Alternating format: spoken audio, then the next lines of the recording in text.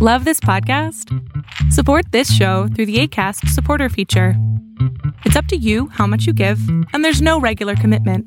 Just click the link in the show description to support now. Life is full of what-ifs. Some awesome, like what if AI could fold your laundry? And some, well, less awesome, like what if you have unexpected medical costs? United Healthcare can help get you covered with Health Protector Guard fixed indemnity insurance plans. They supplement your primary plan to help you manage out-of-pocket costs. No deductibles, no enrollment periods, and especially no more what-ifs. Visit uh1.com to find the Health Protector Guard plan for you. Hiring for your small business? If you're not looking for professionals on LinkedIn, you're looking in the wrong place. That's like looking for your car keys in a fish tank. LinkedIn helps you hire professionals you can't find anywhere else, even those who aren't actively searching for a new job but might be open to the perfect role. In a given month, over 70% of LinkedIn users don't even visit other leading job sites. So start looking in the right place. With LinkedIn, you can hire professionals like a professional. Post your free job on linkedin.com/achieve today.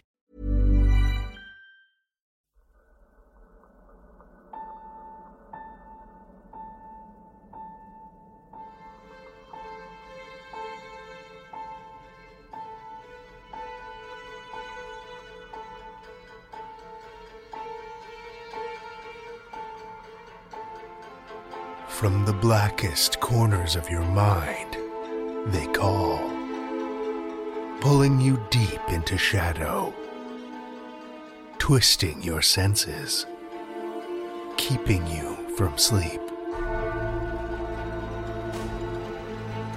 It's time to face your darkest fears. This is Tales to Terrify.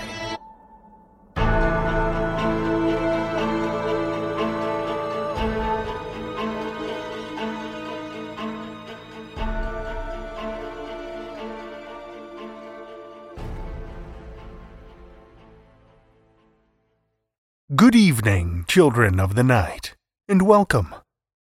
Well, I asked for your stories, and boy, have you delivered. I think this may be a new record. More than 80 submissions have rolled in already, and that's in just a single week.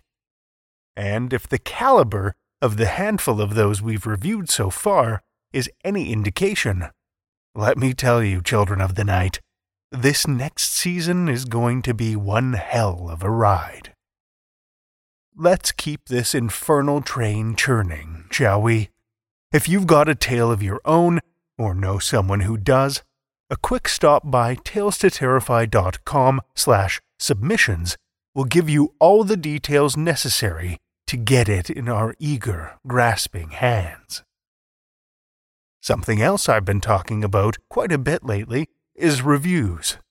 We've received a few more in the last week, including a very flattering one from Your Mom 82. But did you know that, until the end of April, your reviews can help more than just our podcast? Podchaser is running their second annual Reviews for Good fundraiser, aimed at helping to raise money for vulnerable populations that have been hit especially hard by the COVID-19 pandemic.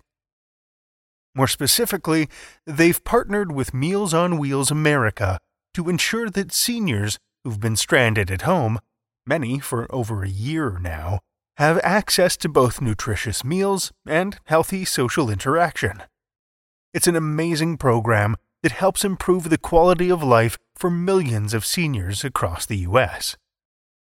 So where do you come in? It's simple, really. All you need to do is visit podchaser.com, search for Tales to Terrify, and leave us a review.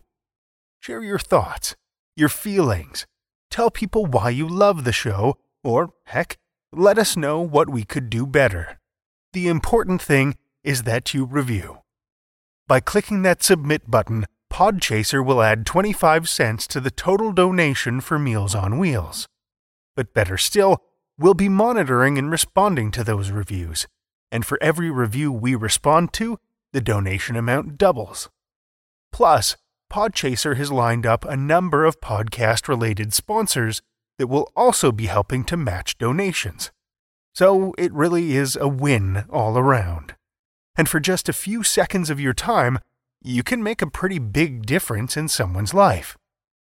So head over to podchaser.com and give us a review. Even if you've already reviewed us on iTunes, it still qualifies and you're still helping someone out. And that goes not just for our show either, but any podcast you listen to. In fact, it might be the perfect excuse to branch out and explore some new shows you've never tried before. Again, that's Reviews for Good through podchaser.com. I'll throw a link in the show notes too.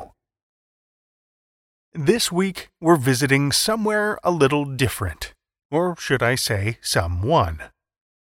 As we've heard over the better part of the last year, the supernatural is interwoven into much of Canada's history. That well of unexplained events and eerie places runs deep. But it turns out that interest in what lies beyond the veil isn't just with us average lay people. It runs all the way to the top. It may not have been widely known while he was in power, but Canada's 10th Prime Minister was a devout spiritualist and believer in communicating with the afterlife. First off, for anyone not familiar with the term spiritualism, it's quite different from spirituality. Spiritualism is the belief in the afterlife and that the spirits of the dead can actually be contacted and interacted with. Usually, that takes the form of things like mediums, seances, and Ouija boards. But like any belief set, there's a fairly diverse range of practices and interpretations. For William Lyon Mackenzie King, the 10th Prime Minister of Canada, otherwise known as the dude on the $50 bill, it wasn't so much a religion as it was simply an immutable fact. There was life after death, and you could converse with the other side. In fact, there was a huge wealth of untapped knowledge and insight possessed by the dead that, if accessed, could be invaluable to the living. King was known to visit a variety of mediums in Canada, but it was during his trips to England that many of his readings took place. Helen Hughes was one of the more well-known mediums in Britain at the time, and right when she first met King in the 1930s, they began to establish a rapport. She had no idea who he was at first, and didn't learn until much later the prominence of the man who would occasionally enter her parlor. Each time he'd come back to England, though, no matter how busy his schedule, he'd carve out time for a private reading. Mackenzie King, he knew that optics weren't great. His beliefs about the afterlife may not be the most palatable to everyone, and he made a concerted effort to keep them separate from his office. Only those that were very close with him even really knew that it was something he held such a passion for, and he made a real choice to keep his interactions with the dead personal rather than professional, making a point to never ask about matters of office. King had never married, and for a major public figure, he was fairly withdrawn and lonely. Mostly, he would contact the dead to just talk with them, to visit with them, like calling home to check in on his family. And it wasn't just the human members of his family either. During one visit with Helen Hughes, the medium reported to him, "Your sister's here, and she has this beautiful little dog with her. Doesn't seem like the dog's been very long over on that side, though." King, a notoriously cool and logical man in demeanor, gave the medium a warm, genuine smile. "That's Pat," he said, and then began telling Hughes a story. One evening, King was lying in bed in his home in Ottawa, drifting between sleep and wakefulness. His mind was racing, and he was having trouble sleeping. As he tossed and turned, he heard a sudden scrape, and then a loud metallic clatter on the floor. His breath caught for a moment as the sound echoed through the stillness of the huge, empty house. He reached over and gingerly tugged the chain of the lamp on his bedside table. He peered over the edge of the mattress and saw, on the floor, his gold watch. A heavy watch, a watch that he'd carefully placed on the center of the nightstand before climbing into bed. A watch that now lay face down on the hardwood floor. Everything else was in order. No sign whatsoever of what could have moved it.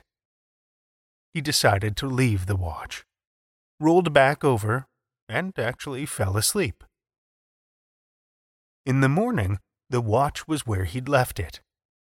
But as he plucked it from the floor, a strange sense of knowing washed over him. The watch had stopped when it hit the floor, stuck at 20 minutes past 4 in the morning. He glanced toward the doorway and a basket filled with old pillows. Inside, his aging Irish terrier, Pat, was still sound asleep. King smiled, but couldn't help lonely tears from tracking down his cheeks. "I'm not a psychic," King told the medium, "but I knew then, as if a voice were speaking to me, that Pat would die before another 24 hours went by." That night, King was awoken by a shuffling sound. Pat climbed gingerly out of his basket, plodded across to his master's bed, and pulled himself up on top of the covers. Pat, who was always trained to sleep in his own bed on the floor, nestled in with King, closed his eyes, and stopped breathing.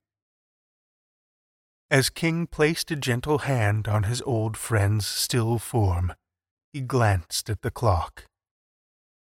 20 minutes past 4, exactly. One of the other regular participants in Mackenzie King's supernatural conversations, interestingly enough, was the spirit of former U.S. President Franklin Delano Roosevelt, someone with whom King had a good relationship with in life and a healthy degree of respect for. Interestingly, though, while those conversations were supposedly written down, the records have long been sealed away, and remain, for the most part, forgotten or inaccessible. Of all the spirits that King spoke with, though, the most regular was his mother. They had a close relationship in life, a bond that it seemed even death couldn't break. The psychic, Helen Hughes, recounts her experiences. It was as if he had his mother living over here in Britain. What would any son do if he came here on business? He'd look her up. He'd want to see her and talk to her. He didn't want her advice about public affairs. He wanted to know how she was. Not long before King's own death, his mother even warned him of his impending fate. At least 3 years before he died, his mother, through the medium, told him that he was doing too much and that his heart wouldn't stand it. King, not easily swayed from his duties, of course consulted an additional source. His friend, Franklin Delano Roosevelt, or rather, his friend's spirit. Roosevelt told him that he was doing the right thing staying in power, that his country needed him. And so, King continued to work. Eventually, though, the medium received an additional message out of the blue from Roosevelt, which was relayed back to Ottawa. Roosevelt, the medium said, had made a mistake. King had fulfilled his obligation, and it was time for him, for the sake of his own well-being, to step down, which King did, although it may have been a little too late. He died shortly after. William Lyon Mackenzie King left a mark on Canada in many ways. He was remembered as a fairly good leader, enough that he's still on a pretty hefty piece of currency anyway, and while he didn't consider himself a religious spiritualist, his belief in the supernatural has been a lingering subtext of his legacy, and it may very well be part of what made him a strong leader to begin with. When speaking to Helen Hughes about his belief in the afterlife, King once said, "People who don't believe in survival haven't yet begun to live." We have 3 tales for you this evening, the first of which comes from Libby Young. Libby Young is a writer, beach volleyball player, general nature lover, and excellent cat conversationalist. She publishes a bi-weekly short story newsletter called Short Story Soup and is co-host of the podcast Cinematica Animalia, which explores the science behind movie monsters. Children of the night, join me for Libby Young's The Catch, a Tales to Terrify original.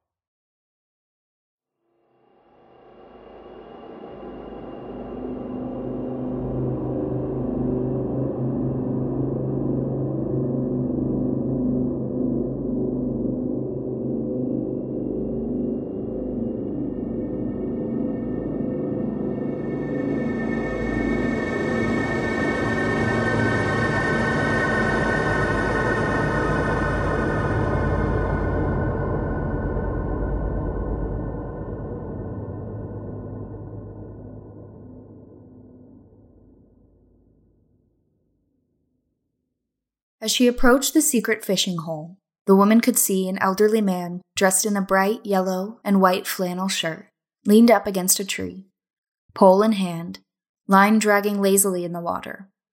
She hadn't been out here in about a year. With the new job and the move, life had proven too busy for a bit of fishing. Part of her was disappointed and surprised to see someone else at her best spot, which was her closely guarded secret for the past 4 years or so. But the old man's face looked pleasant enough. "Anything biting?"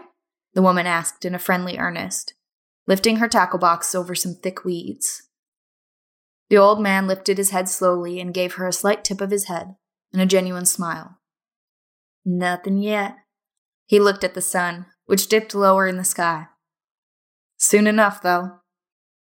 "Dawn and dusk, it's when they're hungry," she said, continuing pleasantries as she set her tackle and gear down at the water's edge. "You mind?" she asked politely. She knew he wouldn't say no, but her southern manners and fisherman's etiquette required her to ask permission to intrude on and share the fishing hole, since the man was there first. "Not at all. I'm glad for the company," he responded warmly. She tipped her head now in acknowledgement and went about setting up her gear. After she had finished tying her line and hooking the bait, she took her first smooth cast and release into the water and sat down on a nearby stump. She audibly sighed in relief. Stranger or no, she had needed this. It was the perfect way to relax. "Bass or bluegill?" the man asked, breaking the peaceful silence. "Hoping for a largemouth, but I ain't too picky. I mostly catch and release these days. More about the distressing, if you know what I mean." "I do. I've been coming out here every night for, a while now. Can't seem to recall how long." His face crinkled in contemplation. "It's a good little spot, isn't it? Scenic and serene," she chatted. "I live up near Sugar Creek. Too much expansion these days. Seems like it's harder and harder to find a little nature. Sugar Creek was nothing but cow pastures in my day. Me and my wife would ride down those little dirt roads for hours." His face grew fuzzy in a kind of soft remembrance. The woman watched as a bit of sorrow drifted into his eyes. "Your wife like fishing?" She suspected she knew the answer, but wanted to inquire out of respect. "She's passed. Cancer. About 6 months ago." His lips wrinkled and pursed together as if trying to swallow some sadness. "Sorry to hear that. Must have been a good woman. You seem like a decent fellow." He smiled somberly. "Oh, well, she was a good woman for putting up with me. That's for sure. There was a moment of silence. Spring peepers croaked their songs back and forth to one another. A bullfrog splashed into the water from the embankment. To answer your question, yes, my Nancy loved to fish. Actually, this was our spot. Oh, how special. See that willow over yonder? He pointed to the sweeping willow tree, whose long, trailing branches dangled in the water. She knew the tree well. Willows were her favorite, and this one was magnificent. It was part of the reason she fell in love with this spot when she had discovered it those years ago. She nodded her head. I proposed to Nance, right underneath. It was a little smaller then. He laughed, but not by much. The woman smiled at the sweet memory. I take it she said yes? She joked, trying to bring a levity to the sad subject. Actually, no, he chuckled again. She was going off to college upstate, and she said she didn't want to make me wait on her. She said I was too handsome to be tied down so young. How progressive of her, she laughed, truly in awe of someone from his era acting that way. You wouldn't believe the half of it. She was a woman out of her time, for sure. Always kept me on my toes, that one. He looked at her with a half smile. Take some unsolicited advice from an old man. If you haven't already, you find you a Nancy. The one that keeps you on your toes. Those are the best ones. The ones that fill your life with unexpectation. That is, the expectation of never knowing what kind of fun or mischief or surprise they're going to bring you. She made life worth living. Every day I'd wake up with so much joy, ready for a new day full of loving and laughing. The woman felt a little tear form in the corner of her eye by his unexpected speech. She was touched, moved by the man's love for his wife and friend. She felt a pang of loneliness for herself and for him, knowing his Nancy was gone. I'm glad you had that in your life. That's really something wonderful to be had.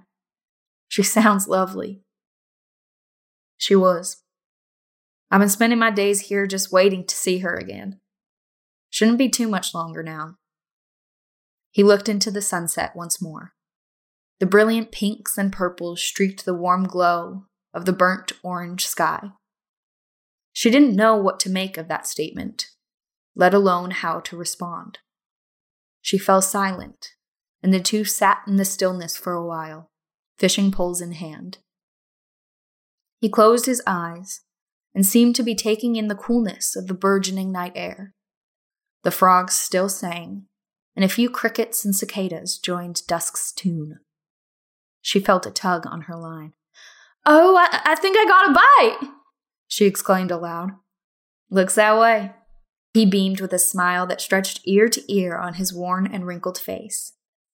Her line gave another tug, and she tugged back this time, setting the hook, reeling in her catch slowly and patiently.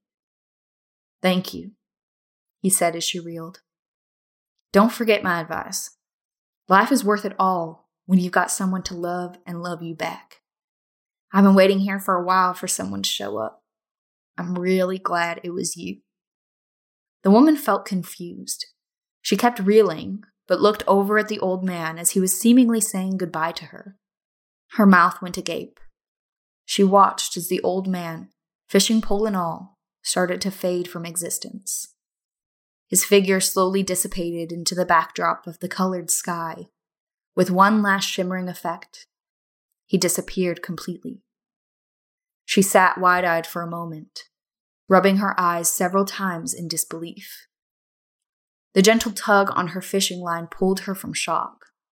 Instinctively, she looked at the water, towards the source of her tugging. Following her line, there on top of the water, floated a body. It was a man wearing a bright yellow and white flannel shirt.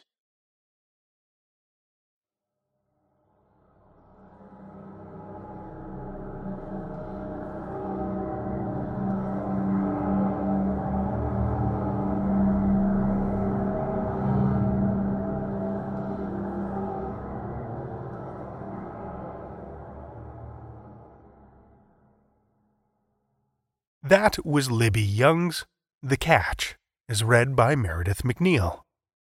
Meredith McNeil is an actor and comedian living in Los Angeles. You can find her performing improv or walking seemingly forever with her dog, Presley. Thank you, Meredith. There's never been a faster or easier way to start your weight loss journey than with PlushCare. PlushCare accepts most insurance plans and gives you online access to board-certified physicians who can prescribe FDA-approved weight loss medications like Wegovy and Zepbound for those who qualify. Take charge of your health and speak with a board-certified physician about a weight loss plan that's right for you. Get started today at plushcare.com/weight loss. That's plushcare.com/weight loss. plushcare.com/weight loss. Quality sleep is essential. That's why the Sleep Number Smart Bed is designed for your ever-evolving sleep needs. Need a bed that's firmer or softer on either side? Helps you sleep at a comfortable temperature? Sleep Number Smart Beds let you individualize your comfort, so you sleep better together. J.D. Power ranks Sleep Number number 1 in customer satisfaction with mattresses purchased in-store. And now, save 50% on the Sleep Number Limited Edition Smart Bed for a limited time. For J.D. Power 2023 award information, visit jdpower.com/awards. Only at a Sleep Number store or sleepnumber.com. Hey there, it's Michelle Norris. I'm host of a podcast called Your Mama's Kitchen. When I travel, I'm usually looking for a way to find a taste of home when I'm not at home. And one of the things I love to do when I am at home is entertain. And Airbnb allows me to do that. When I was in California recently, I rented a house that had a great kitchen. And when we were sitting around the table, we were all thinking, we're in someone else's house. Someone could be in all of our homes as well.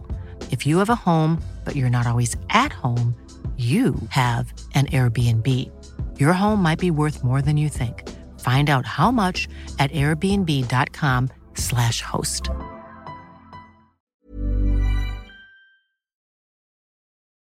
Our second story tonight comes from D.W. Davis.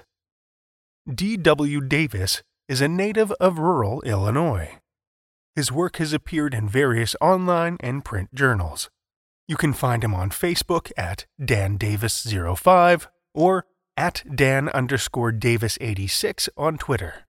Links are in the show notes. Listen with me, children of the night, to D.W. Davis's Werewolf, a Tales to Terrify original.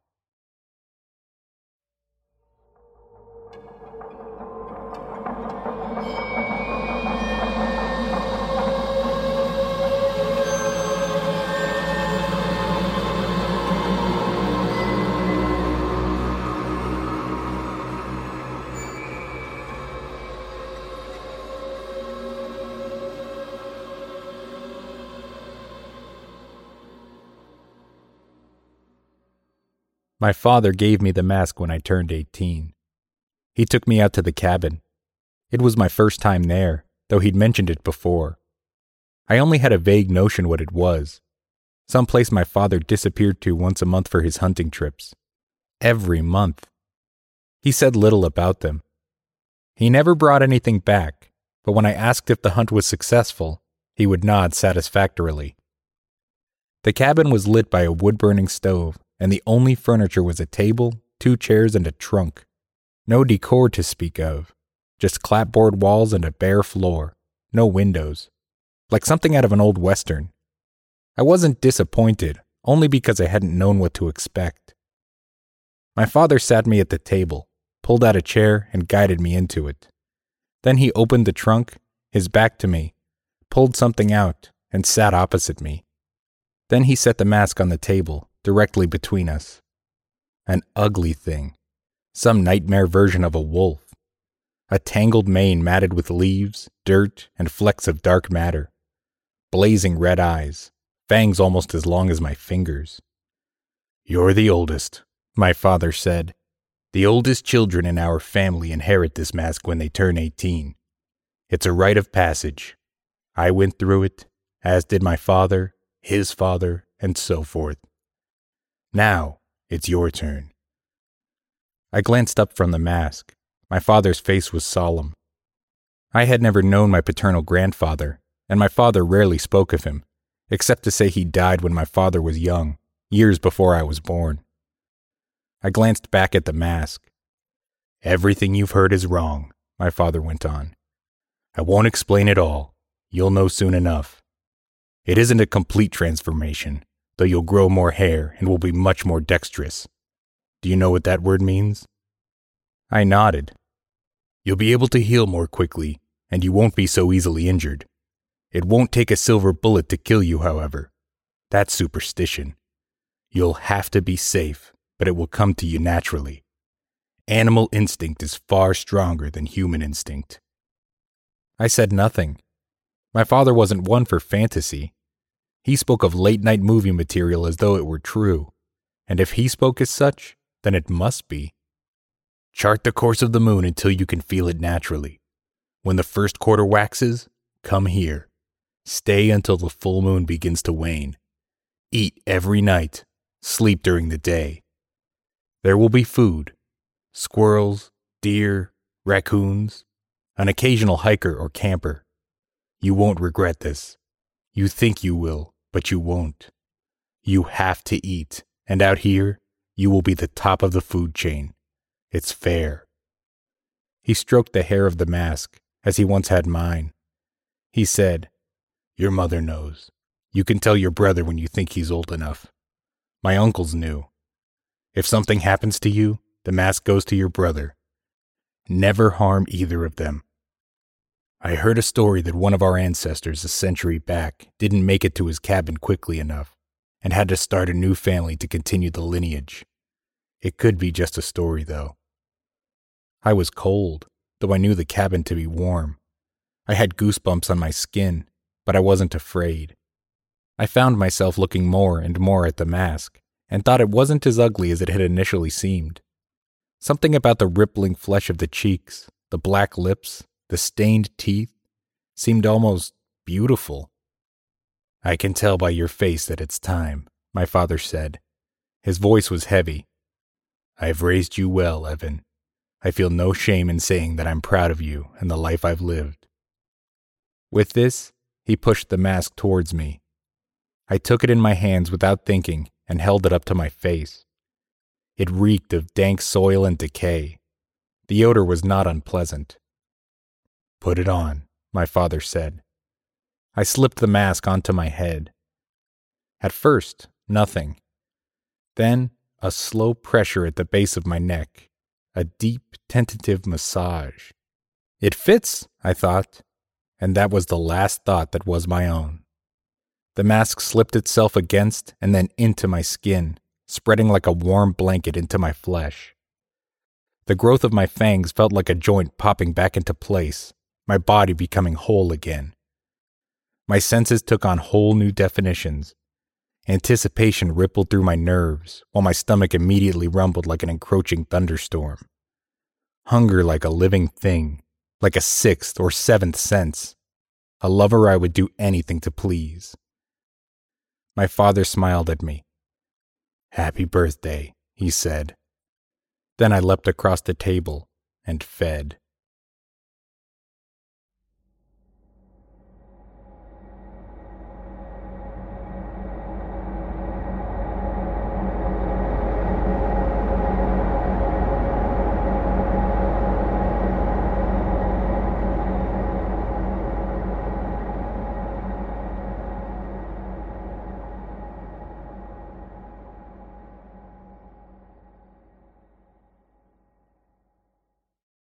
That was D.W. Davis's Werewolf, as read by Jesse Holt. Little is known about Jesse Holt, though rumors have circulated that he was found frozen within a 20,000-year-old ice formation during an Arctic oil drilling expedition. This is purely speculation, of course, as the official records state that the entire staff of the camp perished in what was described at the time as the most savage polar bear attack in history, judging by the mutilated and partially consumed corpses that littered the snow. Strangely, no bear tracks were found. Today, Jesse is a voice actor and tour guide with a passion for travel, and he's always happy to meet new victims, friends. You can find him on Twitter at Jesse Holt Voice or on his website at jesseholtvoice.com. Thank you, Jesse. Our final tale tonight comes from Chris Kuriata. Chris Kuriata lives in and often writes about the Niagara region. His short fiction about whale-hunting clowns, singing fish, and time-traveling kittens have appeared in many fine publications. You can find out more about his work at chriskuriata.wordpress.com. Listen with me, children of the night, to Chris Kuriata's Magic Touch Spa, first published in the Quiliad, October 2017.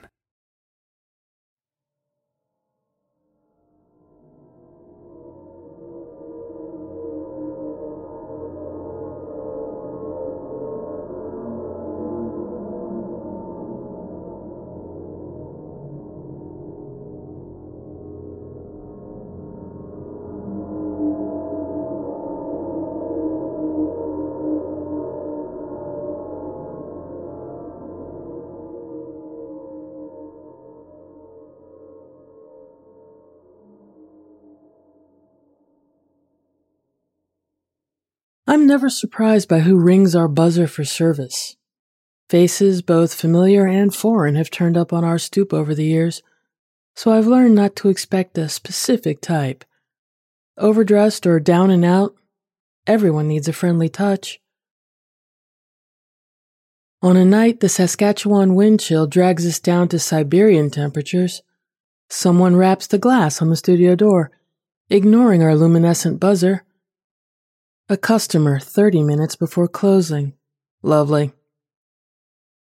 I've cultivated an exquisite warmth beneath my blanket, so the last thing I want is to disturb my hard-won comfort. But what am I doing here if not earning a living? If I won't answer the door, then I might as well have returned home to my daughter hours ago. Women customers are exceedingly rare, but not enough to break my streak of no surprises. Not even when I see my woman caller as one of the aunties. Auntie Hildy, I think. The aunties never introduce themselves. She clutches a strip of newspaper in her frozen hand, the ad Jillian faithfully places in the adult services section of the classified ads, even though the bulk of our customers discover us over the internet. Magic Touch Spa, the bold type reads, over a drawing of a splayed feminine hand. I've often thought if it weren't for the XXX Jillian writes beside our phone number, the casual reader would mistake us for a place that offers fortune-telling. How can I assist you this evening? I ask Aunt Hildy. She waddles into the lobby, stamping snow from her bound feet and closing one nostril before blowing a long stream of green snot onto the mat. Her shoulders ripple like a duck shaking its wings, but she smiles, thankful to be out of the cold. Despite their fierce reputation, there is nothing to fear from an auntie in a good mood, so we are meeting under the best of circumstances. I need a girl to come to the house, Auntie Hildy says. She slips on fogged glasses, squinting to read the prices tacked onto a sign over the front desk. $40 half hour, $60 hour, $80 hour nude. Out calls need to be arranged ahead of time. We require a phone number to confirm the location the girls are heading out to, which is barely a safety measure as it doesn't ensure protection for the girl, only identifying where she went in case she never returns. I'm the only one on duty. Normally you don't do an out call unless another girl stays behind to watch the spa. It's too late to call anyone. This rotten weather guarantees the other girls will ignore their phones. I would. Since we are close to quitting time, I doubt Jillian will resent me shutting down early. As for the safety precaution, I decide to break the rules.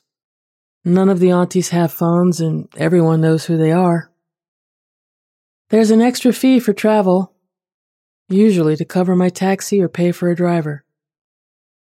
Hold on, Auntie Hildy says. She produces a white bracelet, perhaps a hollowed-out elephant tusk. Can your hand fit through this? I slip snugly through the ring. I expect the inside to be rough, but material slides over my skin, smooth, like hand cream. Aunt Hildy is impressed. You'll do. My hands are small.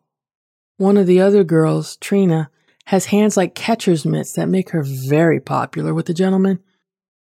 Sometimes when she's in one of the rooms, I can hear her smacking their backsides, sounding like she's beating a rug. I set the alarm and lock the door, and immediately Auntie Hildy lifts us into the sky. We soar above the falling snow, but not the abysmal temperature. My lungs refuse the cold air, unwilling to accept this freeze without a good explanation. Auntie Hildy pretends not to see me struggling, but when I'm on the verge of passing out, she pinches my nostrils and blasts warm air into my suffering lungs. We land at her house on the other side of the city, a mere 15 seconds later. Auntie Hildy is annoyed I couldn't hold my breath for that brief duration of travel. I know whatever happens inside her house, there will be no tip. One of my rules is to terminate a session the moment the customer's mood changes, but I've been carried this far, so I look the other way and trust her to behave. Auntie Hildy lives on Halifax Street, one of the city's famous neighborhoods. After World War II, all these houses were inhabited by aunties. All of them have since made new homes in the cathedral area, or down by the legislature is a popular spot for aunties. Auntie Hildy must have good reasons for abandoning her sisters and staying behind on Halifax Street. The rest of the tenants are all low income. The city passed a law that no major renovations could be done on Halifax Street houses. The aunties filled the walls with dangerous things, and if any of the houses were torn down, there was a risk of them escaping.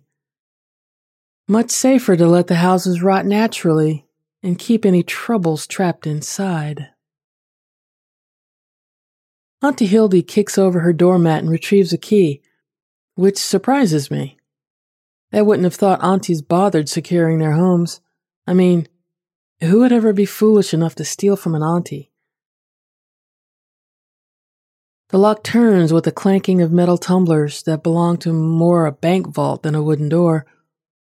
And I realize Auntie Hildy doesn't lock the door to foil burglars. She locks it to keep all her secrets from getting out. Leave your shoes on, Auntie Hildy says, and I smirk. One of my most cliched requests is to leave my shoes on. She isn't such a rare customer after all. Inside an auntie's house looks just as I have always imagined. Clutter stacked to the ceiling. Hundreds of candles burn. Aunties never use electricity. But the scent manufactured by Bed Bath & Beyond can't mask the dozens of rat and raccoon nests polluting the air with their musky oil. Animal carriers are stacked in a pyramid off the living room. Cats crouch, purring in unison, their furry throats creating a wall of vibration that causes my dangling earrings to sway. I'm glad for the cats' contentment. Should they pounce from their boxes, there's enough of them to gobble me down to bones in minutes, too quick to be rescued, but long enough to suffer. Auntie Hildy raps the banister. Upstairs, she says, like I've been keeping her waiting for an hour. She doesn't like me snooping around her home. I'm expected to keep a professional demeanor. There is a room prepared for us, lit with more candles. A blanket lies on the floor, no bed. Neatly lined up on the hardwood floor is a bottle of baby oil, a tube of hand sanitizer, and a fresh box of tissues. Would you like to get comfortable? I ask. Normally I insist a gentleman have a shower first, but aunties don't bathe, so making such a request would only annoy her further. I'm comfortable where I'm standing. You'll find your work down there. She points to a hole in the floor, one clearly gnawed by a rat or ambitious mouse. An air current flows beneath the hardwood, humming against the circular opening with what sounds like urgency. Auntie Hildy hands over my fee in a hasty clump of stuck-together bills that appear to have been fished from a storm drain. She pays enough for a nude rev, so, keeping honest, I strip off my top and lie down on the blanket before sinking my arm into the floor hole all the way up to my elbow. It's a tight fit, different from the ivory ring Auntie Hildy tested me on. Perhaps the hole in the floor is healing shut. Thinking of a guillotine, I pledge to withdraw my arm the moment I feel the slightest constriction of the hole. I'm not going to leave my arm behind in the house of an auntie, not for damn sure. First contact, my fingers graze a set of closed, strong teeth. They aren't sharp, not animal fangs, but completely exposed. No lips. I feel dirt and grit between the cracks. This is the wrong end. Massages start from the back. I put on my seductive voice and whisper into the hole. Would you like to turn over? Auntie Hildy keeps to her corner, arms folded across her chest, looking unimpressed by my massage skills. After this waste of time and money, she'll never trust another newspaper ad again. The floorboards creak as the body cooperates and rolls over. I hear material shift, insulation and cobwebs tearing as the body settles in properly for my ministrations. My palm glides over their back. Most of the skin has rotted away, and what remains hangs tight as a latex condom. Each knuckle of their vertebrae protrudes like decorative stones in a garden. If I ran my fingers fast enough over the bones, they would twang like rungs on a picket fence. With no fat to knead, I flutter my fingertips across the lower back. I need to be gentle. The body beneath the floor responds to my touch. The spine relaxes, releasing every knot and tension that has been accruing since God knows when. The meat beneath the bones raises goosebumps, some fat as nipples, and I circled them until he quivers and moans. Proper massage with one hand is nearly impossible, but I make the experience sensual, suggesting there is no hyperbole in the spa name. Jillian truly does employ magic hands. Go higher. The body beneath the floor pleads, shifting themselves, trying to direct my hand to where they want to be touched most, the back of the neck. Auntie Hildy has seen enough. She stomps her foot twice like a judge's gavel, rattling the floorboards and calling the room to order. She sounds jealous. I picture her earlier in the day, on her hands and knees, gnawing at the hole in the floor before snaking her own hand through to massage the body, only he remained tight and cold, unresponsive to her touch. Are you ready to talk now? She asks. The body beneath the floor goes silent, tightening up in consideration. Maybe. Look at you. Not a peep in 60 years, but get some pretty young lady rubbing you up and down and suddenly you can't contain yourself. She mocks the sounds he's been making. Go higher. You never want to be in the middle of an argument between a couple you're servicing as a professional. Often the idea of engaging my services appeals to one half more than the other. Sometimes the session turns into a ridiculous test of loyalty. Still, I'm pleased to be called a pretty young lady by Auntie Hildy. When I'm on duty with Regan and Jamie, customers always pick them over me. I tell myself I only regret missing out on the money, but sometimes I find myself in the bathroom, lifting my tits and studying the cracks around my eyes, and wondering what is so hideous to make the gentleman reject me. What is there to talk about? The body under the floor asks. Should I apologize? Auntie Hildy stomps her foot again. The entire house shakes, and I fear her breaking through the floor like Rumpelstiltskin. Yes! Tears sizzle out of her eyes, evaporating into pungent smoke as soon as they hit the air. I look away. I've never heard of an auntie crying before. Likely anyone who stands in witness of an auntie's tears doesn't live to tell the tale. I've apologized 100 times, long before you stuck me down here. I want you to apologize now, when I know you'll really mean it. I roll off the blanket and slip back into my top. My chest aches from being pressed against the cold floor. The body underneath radiates anger and resentment, which soaks through the wood and chills me worse than any Arctic wind. Forget it, the body beneath the floor says. I've waited down here long enough. I can last until the entire planet breaks apart. You think I won't be here when that happens? I'm not abandoning this house. As long as you're down there, I'll stand over your bones and make sure you remember why. The hour isn't up, but I'm willing to offer a partial refund. I want out of this house so badly I'll refund Auntie Hildy all her money. She can take my boots. She can take my jeans. I'll walk out into the cold naked if I must. Auntie Hildy ignores me. Her beef now is with the body beneath the floor. Do you even remember what she looked like? Do you even remember what made her so special it was worth betraying me and being stuck down there? A moan as satisfied as an orgasm spurts from beneath the floor. I picture those exposed teeth turning into a smile. Every day, the body says. I remember her every day. She was worth it. I run down the stairs, praying a locked door doesn't await me.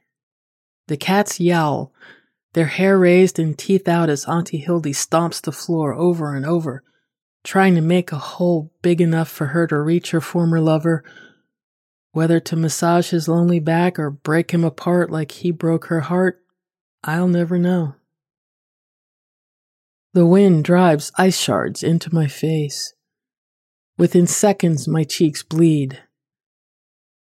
I bury my hands in my pocket and speed walk to the end of Halifax Street, where lights promise the warmth of an all-night convenience store where I can call a taxi. I'll be thankful to get this foul-smelling auntie money out of my pocket. It's been a rough night. I've broken too many rules I built over years of experience, rules designed to keep me coming home safe to my daughter. If I'm not going to bother following my instincts and experience, I might as well find myself a new, less complicated job. A job where my hands are protected from the painful chill of the betrayed and the damned.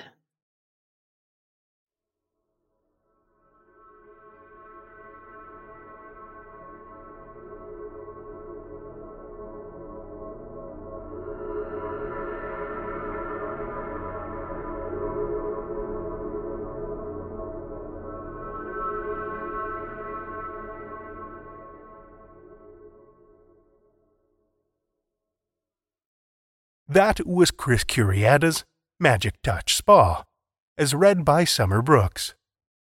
Summer Brooks is a bit of a television addict and enjoys putting her sci-fi media geek skills to good use in interviewing guests.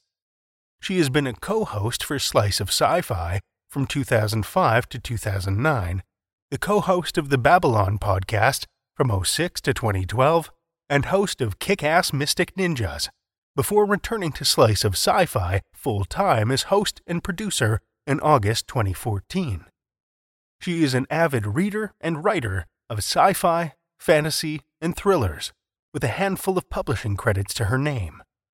Next on her agenda is writing an urban fantasy tale and a B-movie monster extravaganza. Currently, Summer designs and maintains websites for clients in addition to having fun with the slice of sci-fi websites, and also does voiceover and narrations for Tales to Terrify, Starship Sofa, and Escape Pod, among others. Thank you, Summer.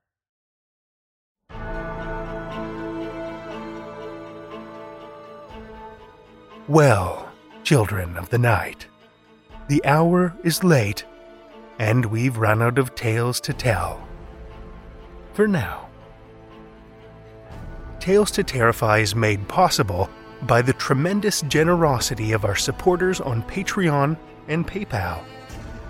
If you're not a supporter already, head over to patreon.com/Tales to Terrify, where you'll find all kinds of perks, from ad-free episodes and bonus content to shoutouts and merch packs. Every dollar helps, and we appreciate it so much. Want another way to support the show that doesn't cost a cent? Head over to Stitcher or Apple Podcasts and leave us a 5-star review. You'll not only put a smile on our faces, but help new listeners discover our terrifying tales. You can share your love of the show out in the world, too, with some Tales to Terrify merch. TalesToTerrify.com/merch will shoot you over to our TeePublic store, where we've got a great collection of creepy, custom, and curated designs that's always growing, so check back often. Tales to Terrify is produced by Seth Williams, Pete Morcellino, Meredith Morgenstern, Julia Zellman, Brian Rollins, and myself, Drew Sebastini, with original theme by Nebulous Entertainment. Tales to Terrify is distributed under a Creative Commons Attribution, Non-Commercial, No Derivatives license. Join us again next week as we tease your lizard brain with more Tales to Terrify.